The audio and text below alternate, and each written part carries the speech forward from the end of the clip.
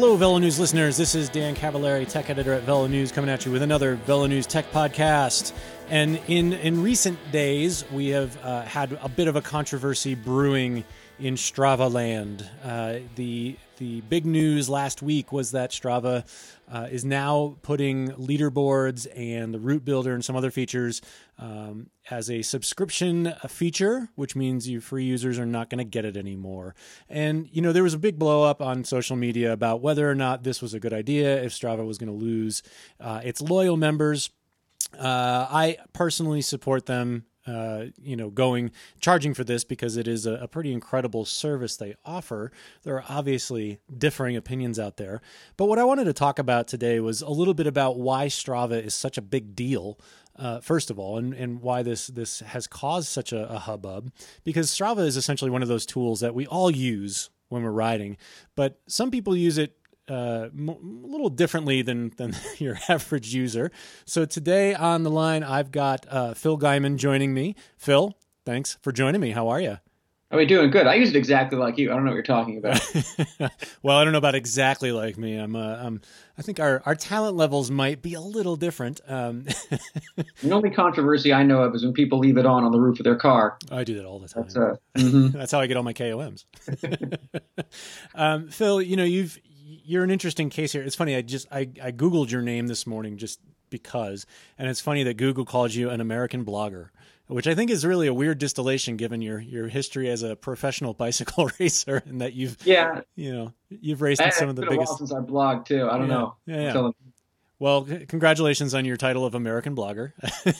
Well, yeah, that's funny because part of me is like I don't like calling myself a former professional cyclist. I don't like defining myself as something I used to be. Right. Blogger is worse because that was before I was racing. I don't know what I am now, so I can't argue with it. So current existential crisis, Phil Gaimon. Fair. That's me too, man. But Phil, you've made a good career after your career, basically as Strava is one of your major tools for that. So I want to talk a little bit about what you do with your pursuit of KOMs. And how you've sort of leveraged that in terms of fundraising for various causes. But before we get into that, let's get into the nuts and bolts of Strava because you do use it quite a lot. What is it in terms of your daily life about Strava that is valuable to you? How do you use it that makes it a valuable tool? I mean, essentially, it started out. I think they were always trying to be a social media platform, and it sort of started out on these leaderboards and segments and kind of a friendly, not so friendly competition. I think their concept was a friendly competition that you can do outside of a bike race for free, essentially, with on your own kind of time and schedule. I feel like that was sort of what grew it, and then people started finding other uses for it. And I kind of came in later in that, I would say. Mm-hmm. Pros didn't mess with Strava back in my day. Yeah, which, by the way, wasn't that long ago. Right, yeah, it's changed a lot. Yeah. And so at what point after your retirement did you realize that this was going to play such a big role in what you were doing? None of that was on purpose. When I stopped racing, I was supposed to take an agent job, and I kind of announced towards the end of 2016 that I was going to be done racing and get a job. And then it ends up, it's August. I'm still employed by my team through the end of the year with nothing to do. So I wasn't going to start a new job and essentially moonlight. So I just started playing around on Strava in Los Angeles, which is like definitely one of the bigger Strava communities. And at the time, there was a guy who'd been caught for EPO use and was under investigation for selling EPO, who had turned out he had like every KOM in Los Angeles under like a weird fake name. And I went and got those just because it was entertaining and it was just like something to do. The thing is, it's a fun. What I really like about Strava is it's to push yourself and like test yourself and set goals, and I could just sneak out of my house and go for a KOM 10 minutes away. Mm-hmm. And it's a workout. It ends up being a better workout. I say this as I was a pro for 8 years, I can squeeze more out when I'm going for a KOM than I could when my coach told me to do 3x whatevers. Yeah, yeah. And I think that's pretty common for a lot of folks. A little competitive edge can get you there. So I started doing that, and kind of by the end of that, like my Strava account was getting a lot of engagement, and I got a lot of followers, and I had followers on their platforms, but Strava is it's a cool kind of community, and you can meet people through it, and people like I have more engagement there. I have fewer followers there on Instagram, but far more like kudos and comments per post or whatever. Like it's a far more active community to hang out with. Yeah. So I kind of started playing with that, and a couple sponsors noticed the engagement, or brands noticed engagement and said, "Hey, can we sponsor this?" And my answer was like, "Well, I don't know what this is." But at the same time, I was trying to sell. Well, I'm still trying to sell a TV show in Hollywood. Yeah. It's kind of like a cycling travel show. So in the meantime, I was like, well, why don't you sponsor this YouTube show that I'll make where I go for KOMs as kind of a context to explore a new place and see, like, if I go to Boulder, I'm going to tell you about Flagstaff. I'm going to go for the KOM, but the point is to like bitch about Boulder for half an hour on the YouTube show. No material there at all. No. Yeah, exactly. I had to cut it down from 7 hours of complaining into a mere 12 minutes. Yeah, right. But so I started doing that, and kind of it worked. And it turns out, like, professional cycling is a model founded on getting sponsors to pay for the platform of pro cycling and competition. And I just kind of have like a weird niche end of that, where my platform isn't to go to the Tour de France. It's to go to your community and go to Mount Mitchell and go to Mount Washington and hang out with people and ride with them and stuff like that. Yeah. So you mentioned at the top of the show that, you use Strava just the same way I do. And frankly, for me, my KOM list, is short, and it's usually sprints and things like that. Yours is pretty extensive. But that's just one part of Strava. I mean, what else do you use it for aside from when you're going for KOMs? I mean, I know how I use it, which is essentially to track my mileage, to track routes that I've ridden before, and really just to see what my friends are doing. What are some of the other key features for you outside of just chasing KOMs? I mean, I think KOMs are kind of my excuse to engage with the platform. And as a pro, I think initially people were like, "Oh, I want to see what a pro can do on my KOM." But for the most part, it's just a really fun place to express yourself if you're an athlete. It's the same way, like on Instagram, you can express like, "Hey, here's me looking hot in a bikini at the beach." This is very hypothetical for both of us. Yeah. But whereas now, like the thing, I'm not proud of my beach bod. I am proud of, I rode 100 miles and 11,000 feet of climbing and took these awesome pictures and had this great day. And I want to share this with you. And you can go try it yourself. And, that kind of thing. That's pretty much, it's a place to express yourself. Also, it's a funny, like I've definitely met tons of people there, like through the app now, where I'll run into someone on the road and he'll say his name and I have no idea who that is. Right. And then he'll say his handle and I'm like, "Oh, you're 6th on Mount Hollywood." Okay. Yeah. I know you. Yeah. Commented on this and that, and I've commented on your thing, and we've kudos each other. Yeah.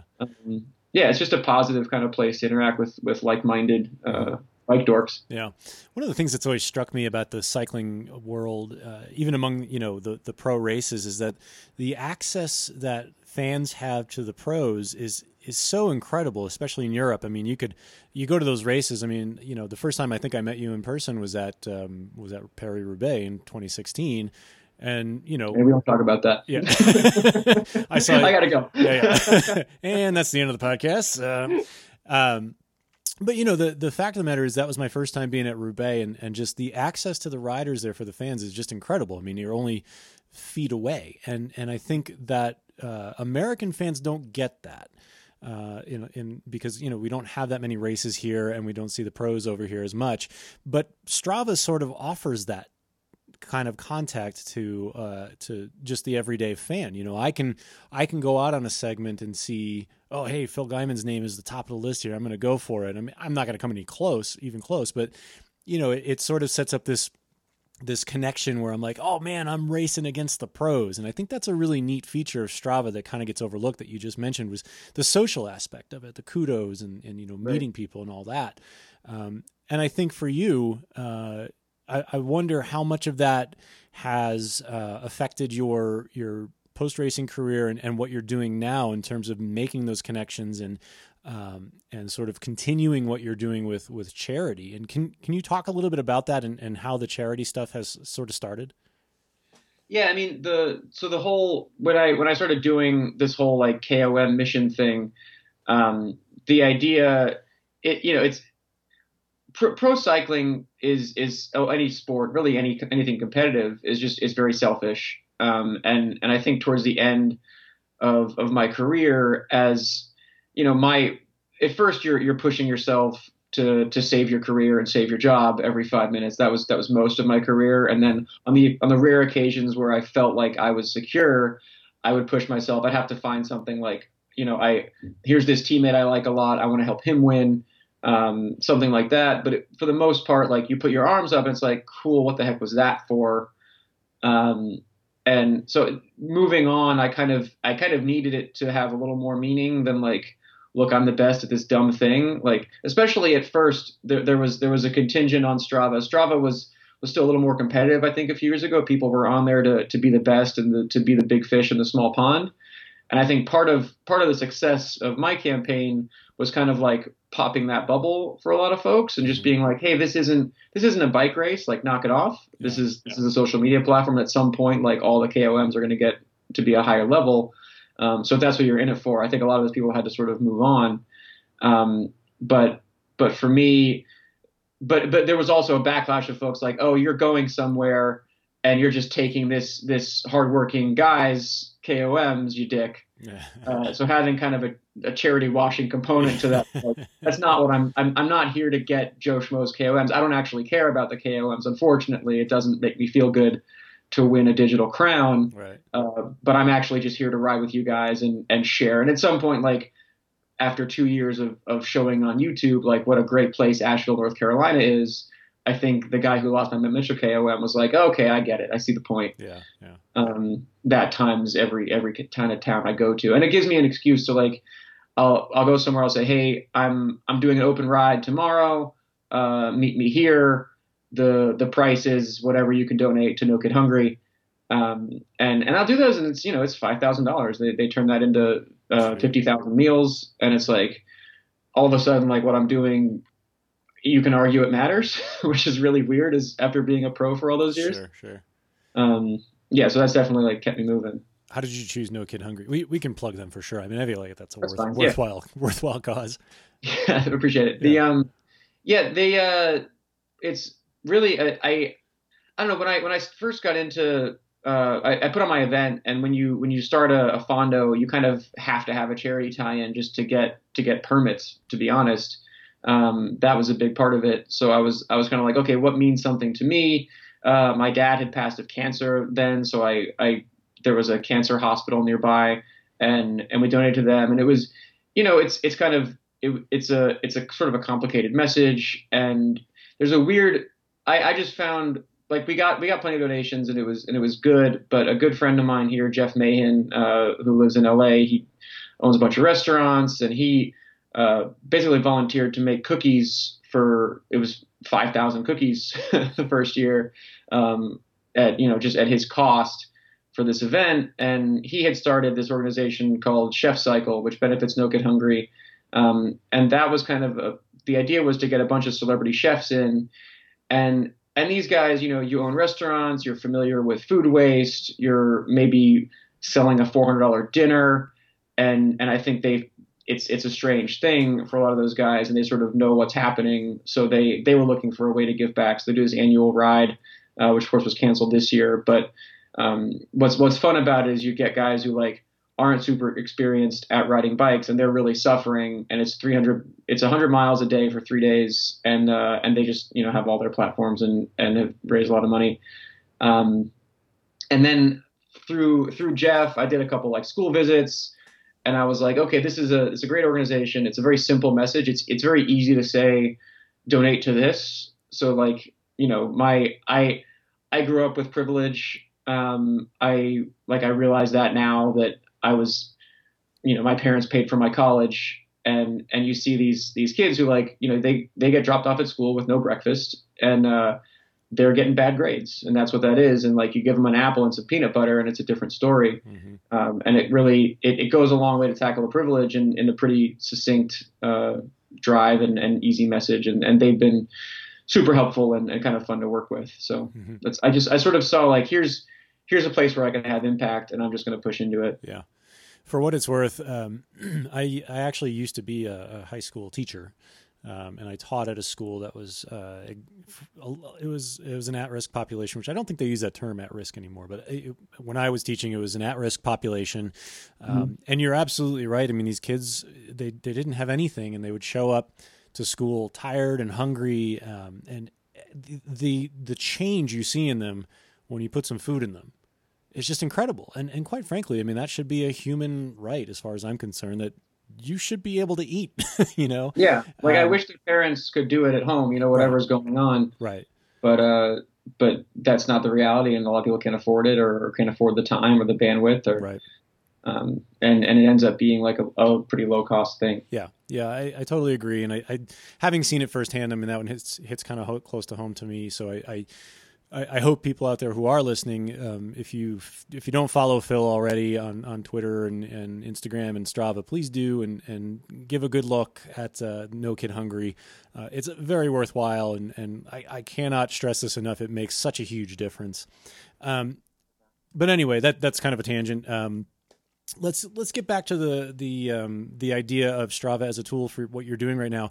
Before you or I guess not even before you use Strava, but as you've been using Strava, have you looked at any of Strava's competitors and tried any of those? Well, I mean, I guess define competitor. I don't think there's anyone really doing like the combination of what they do. So of course I've used Training Peaks. They handle like the power analysis and the dorky stuff and the coach integration really well. I mean, as far as a social media platform, I feel like Instagram is the biggest competitor, just being a place where you can also sort of express what bike ride you did. I mean, what other competitors would you sort of put in that category? Well, and that's exactly my point is there really aren't. I mean, I think the one that comes closest, and I've never used it, so I really can't speak much to it, is Endomondo, which is an Under Armour thing, I believe. But I think Strava really combines a lot of different tools that, we all commonly use. And that's what makes it such a unique package, is that you get the ride tracking, and you get the competition angle, and you even get the social media integration. I mean, you can upload photos and things like that. Yeah. So in that sense, it's kind of one-stop shopping, which I think is interesting. So, when this whole thing happened, when, Strava said, hey, we're going to start charging for this, my thinking was, well, geez, as a writer for a magazine, oh boy, do I ever understand this move, because, for so long people got this for free. Right. And so it's hard to go and say, okay, we were doing this for free, now we're going to charge you. Right. I guess my question to you is, as somebody who uses it not only as a social tool, but also as, an integration into your professional, do I put that in quotes? Professional life? Yeah. Yeah. Okay. Professional, quote unquote, professional. Yeah. life. I'm 34. Yeah. Okay. But talk a little bit about it. I mean, do you find it, what they're asking us to pay now, do you mind paying it? I mean, does it seem like it's a worthwhile investment for you? I mean, I have a lot of, for me, obviously, it's a worthwhile investment. It's one of the legs of the chair that I make a living on. And if I had to pay for Instagram, I'd pay for that too.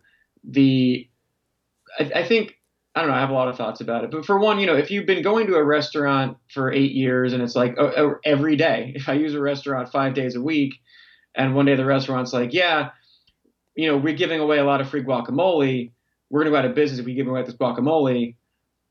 The choice is binary. Either if I refuse to go back, I don't have the service anymore. Right. And if I pay for it, I get my guacamole. It seems pretty simple to me, like that they're not going to exist if you don't pay for them. So that's kind of the logic. It's not really like a moral question. It's like, is this worth anything? Right. And they're about to find out. They were doing, I don't know. I didn't, I'm not I'm not sponsored by Strava, but I've watched what they've done, and I've seen a lot of like evolution of, the pretty clunky ad integrations over the past couple of years that were like sort of in the way and sort of in your face and hard to think like, I also as a business person, like, do I buy, Strava challenges? Do I push that? And it's hard to know what's going on. And if it can be easily solved by the users just paying for it and not getting beat up. The other thing is like, I grew up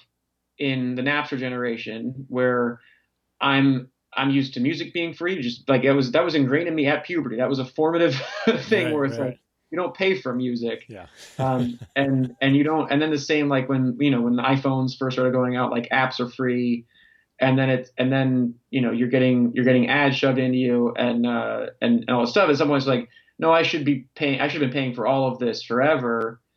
And it was the internet's mistake of just giving it away for all those years, which, I guess got us hooked. And now they're going to have to get back into our wallets. Yeah. Someone on Twitter commented something that I thought was well put. And he was like, if you're not paying, then you are their product. Right. So essentially, like, if I'm not paying for Strava, then the only way for Strava to exist is to go out and sell me to whatever advertiser, whatever audience. And I don't necessarily like it that way in some cases. And you think about like how every other platform is selling you. It's interesting that you said too, the Napster generation. I'm not that much older than you. I'm 38, and I was on the cusp of that as well. But before that Napster thing happened, I would buy CDs and cassettes at the store, and Napster came along, and everything was free all of a sudden. But the thing with Napster was you never really knew what you were downloading. It was either going to be the song you wanted in some quality, or it was going to be some virus or some weird porn clip. You didn't know what you were getting. And so you're trying to download porn and you accidentally get music. Exactly. Like, yeah. The big disappointment. Yeah. Yeah. But yeah, I think, this brings up the point. And I think this is something that we're all now facing when it comes to internet web-based content, is that, yeah, you can get something for free out there. But what is the quality like? Is the ultimate experience anywhere near what you can get by simply paying for what is good? Right. And I think that's the weird thing that kind of gets mixed up in all this is, I think people are upset, and rightfully so, that now they have to pay for something that they were getting for free. And I think that was largely a mistake that everybody made when the internet came along. Right. Well, I mean, Netflix and Hulu were free for a while, I believe. And I remember Hulu being free, and then one day they had ads, and then one day it was $15, and it was just like they got us all hooked by giving away for free, and then we were in, and then you got to make a decision at some point of do you pay it, do you keep paying for it, right? Which is, I think Strava tried to never go that route, and then this is kind of like a make or break existence move. Yeah, and I also think you made a good point about the experience. I mean, ad-based products. By necessity, you have to include ads in that because that's what's paying the bills, and that is serving the company that's buying the ads. That's not serving the end user. Right. So in a sense, this is helping improve the service for you, the customer. That's a hard pill to swallow when you got to cough up some money. I get it. But at the same time, if I'm getting a better product, and it's not something I mind paying $5 a month for. And let's be honest, I pay more than that for bad coffee. Yeah, that's the thing too. Yeah, the scale of the money that they're asking is pretty reasonable. And I mean, the what's funny is like the more upset you are about having to pay for it, the more that implies that you value it. Right, exactly. So it's like the people yelling at most. I'm just like, well, if it really bothers you, then like you got $5 for it. Like everyone has a bike. Also, but it's also, I don't care if they don't. That's kind of just that's the nature. Right. Well, what's crazy about all this to me is that the free version will still exist. Right. It's just that you are not getting some of the features, among them the leaderboards and the route builder. And I will say, I think the route builder is going to be huge. I think that's a great feature. But honestly, that to me, when I talk to people who use Strava, those leaderboards are just so. We love to kind of crap on them a little bit and say, oh, you're never going to get a KOM, and there's cheaters everywhere, blah blah blah. But, when I get home from a ride and I see those little medals and the crowns, it gets me stoked, like I want to go out and ride more and try that segment again. And I think that's an important thing. And I think the leaderboard is what really sets Strava apart. But can you talk a little bit about some of the problems you've experienced with the leaderboards? In what way? Well, I mean, so you're at the top of many of them. Sure. So you see, who you're competing against, and a lot of those top tens. For example, I recently saw a top 10 on a segment that I did that was straight up a 12% grade, and I think the KOM was going 46 miles an hour up that thing. So what are some of the problems with the leaderboards that you have seen? Well, I mean, it's not a perfect anything.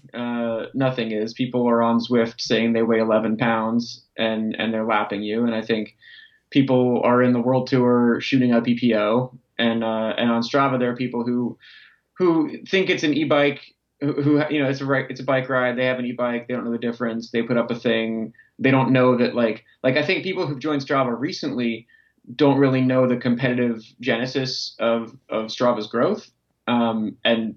And they think like, oh, I took 75 KOMs today. I got a bunch of angry comments. That's funny. And I'm on their side. Yeah. Like, who cares? Yeah, I don't know. Right.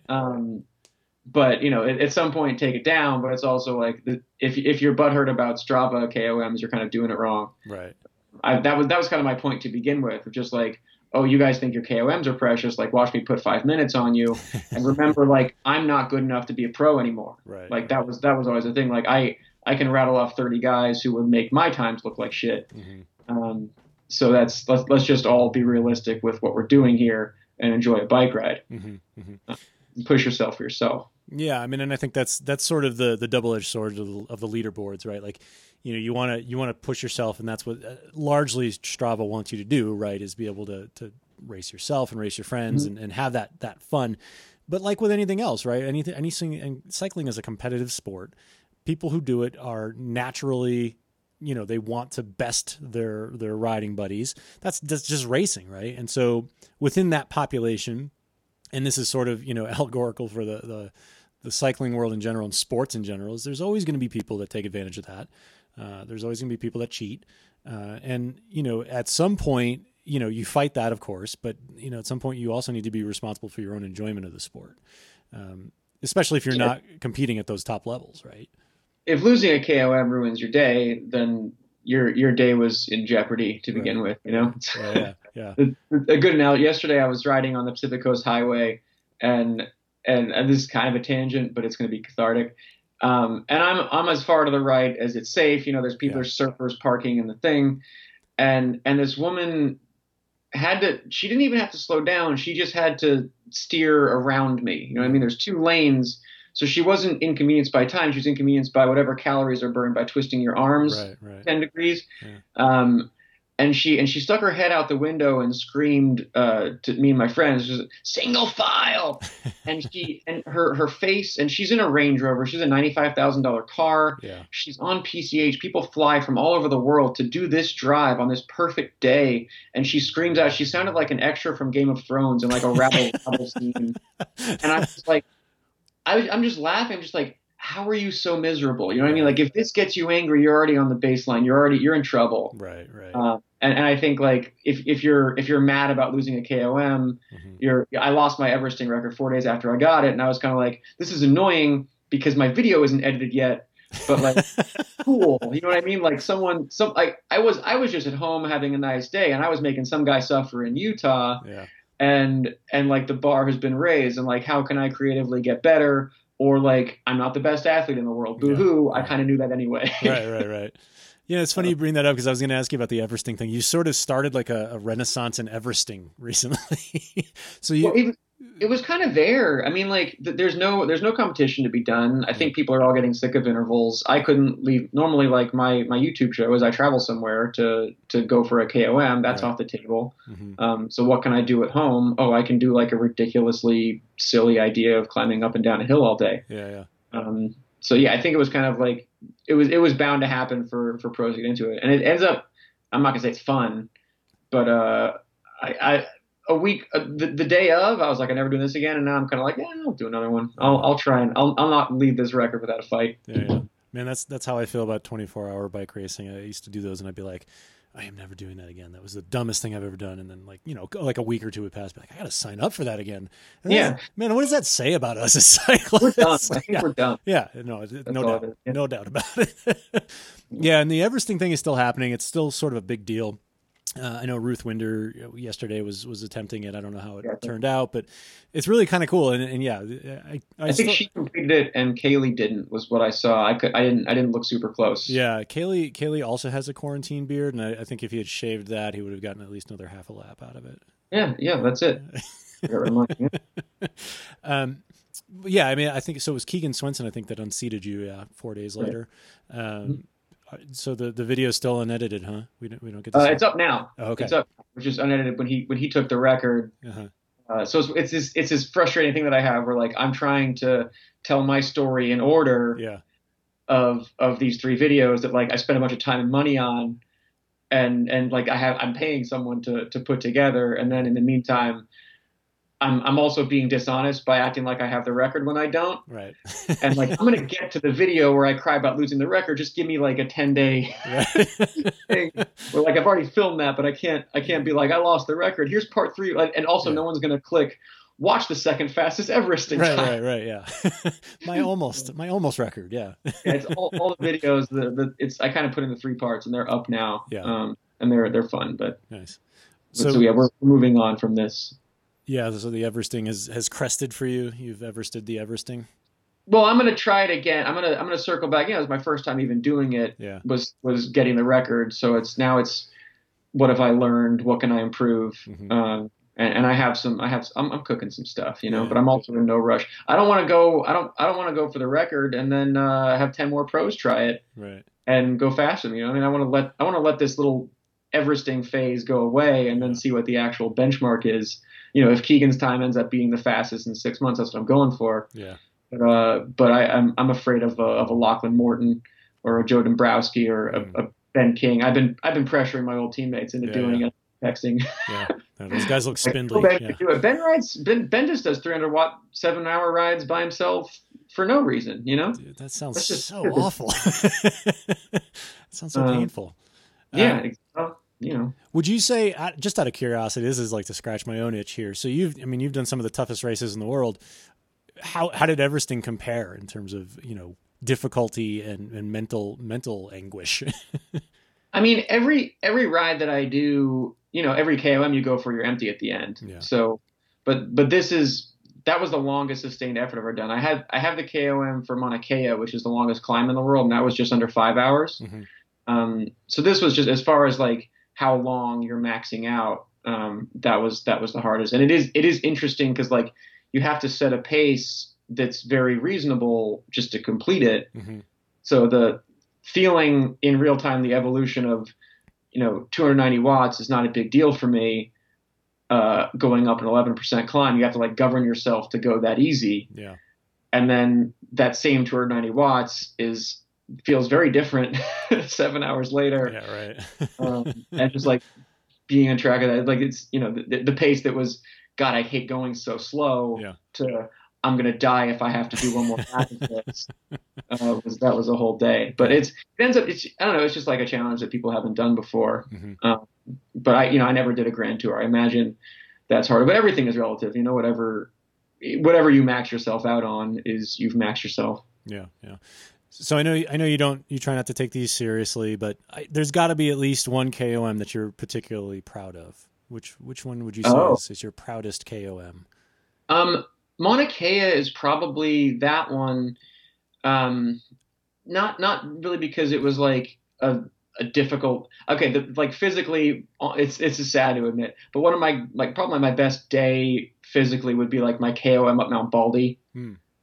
Which is it. I think that was a better effort than I did as a pro ever. It was 400 watts for an hour up a thing by myself. Mm-hmm. But Mauna Kea is the one I go back to because it was New Year's Eve, the day it was 2016. So I announced my retirement. So it was my last day technically as a professional. Mm-hmm. And I was still supposed to get a job and get away from this sport. But I happened to be in Hawaii for the holidays with my family, and I was like, cool, I'm playing with Strava now. I'm going to go for this. And it was such a special ride that, you start at the beach, you climb up to a wall of snow at 13,000 feet. I have my bike on my shoulder because there's all this dirt the last 4 miles, and I'm running and I'm out of breath. And I've never had to like stop and rest during a training ride before, but I was just like, I just need to sit on the curb for a while and breathe because I'm at 13,000 feet and this is a weird day. Yeah. I was also, I'd randomly met the founder of Instagram at the time, Kevin Systrom. And so we were doing like, we started together, and I kind of went back down and finished with him. And it was this weird, like, I just had this adventure. I just emptied myself. I just had this like, really, I think about that climb every day. I just like made a new friend for life. And had nothing to do with pro cycling. And tons of people are kudosing it and talking about it. And it's, there's Reddit threads. And I'm like, oh, there's a future for me in this sport that has nothing to do with this pro side that like has rejected me and just not been a fit for the last decade. Here's this other avenue. So it's kind of symbolic. And still it's like an emotional thing. I didn't make a video, and I got to get back to do a video. That was before I had a camera. Nice. When you were a pro, did you upload your any of your races to Strava, or was that kind of pre? No, not at all. I had when I stopped racing, I uploaded all of my files. I like synced them all from Training Peaks into Strava. Mm-hmm. But no, it just wasn't a thing. I think Strava at the time was like, this is a place for dorky amateurs. Right. Sort of how we saw it. Yeah. And if I was, if my coach said, hey, do this, 20-minute interval, if that stopped 8 feet short of the segment line, A, I would never know about it, but B, I would stop. I was doing my 20 minutes. Right. Whereas if I was a pro now and my coach said do 3x20, I would find 3 20-minute hills. Yeah, right. And I'd find 10 more watts is the thing, because I'm going for something. I got to care. Yeah. So, okay, so close out the show here. The resident tech nerd at VeloNews, I'm, obsessed with gear and such. So for those people listening, let's talk a little bit just briefly about what are some of the must-have bits of gear that you take with you to every single KOM attempt, aside from Strava. I mean, you've got your head unit. Obviously, you need your bike. What are the key pieces of things that you bring to every ride? Yeah, the bike is useful. I'm riding I got a Factor. I've got the VAM for my KOMs. It's just a super dorky light bike. Yeah. I've got I switched to tubeless a couple of years ago. Mavic came out with their tubeless system, which I found like it rolls nice, and I don't have to. For the first couple of years of my KOM things, I would bring clinchers for when I'm training, and then like tubulars for when I go for the effort. And with the tubeless system, I'm like, no, I'm just going to have this one, and that makes life a lot easier. And I think the performance is very much comparable. A couple of grams, people overemphasize grams. And just in general, you see the British hill climbs and these guys on 9-pound bikes, and I'm like, I know that ain't stiff. Yeah, right. Like I know 400 watts. Like when I push down, my bike goes forward, and I'm willing to put 2 more pounds on it for that. Yeah. They got spokes made of strings and stuff. I don't know what's on over there, but yeah. So I've always been kind of and that comes from the pros, I guess. Like you sort of know. You know that like weight is a pretty marginal part of the KOM thing. Mm-hmm. Having the Wahoo is night and day as a computer. It's just better. Yeah. And the live segments feature is honestly like, if the caveat is you have to have more fitness than whoever you're trying to pass. But if you do, it makes it a no-brainer to pace it. And you're 0.4 miles from the end, and you're 8 seconds up, like all that kind of stuff. Makes it a lot more fun. Nice. Yeah. Cool. Well, thanks, Phil, for filling us in on everything. And for those of you listening, I'll post some links to Phil's social media and also some of the No Kid Hungry work that he's done, so that you guys can donate if you are in a position to do so. But Phil, thanks for filling us in today. It was nice to chat with you. No problem. Yeah, good to catch up, Dan. Yeah. And for those of you listening, if you have questions about this podcast or any of the other podcasts in the VeloNews atmosphere, please do feel free to email me at dcavallari@velonews.com. You can also reach me on social media at BrownTieDan. And if you have suggestions for topics you'd like me to cover on the VeloNews Tech Podcast, I would absolutely love to hear them. So feel free to reach out to me. Once again, thanks, Phil. And to all of you listening, thank you for listening. We'll catch you next time.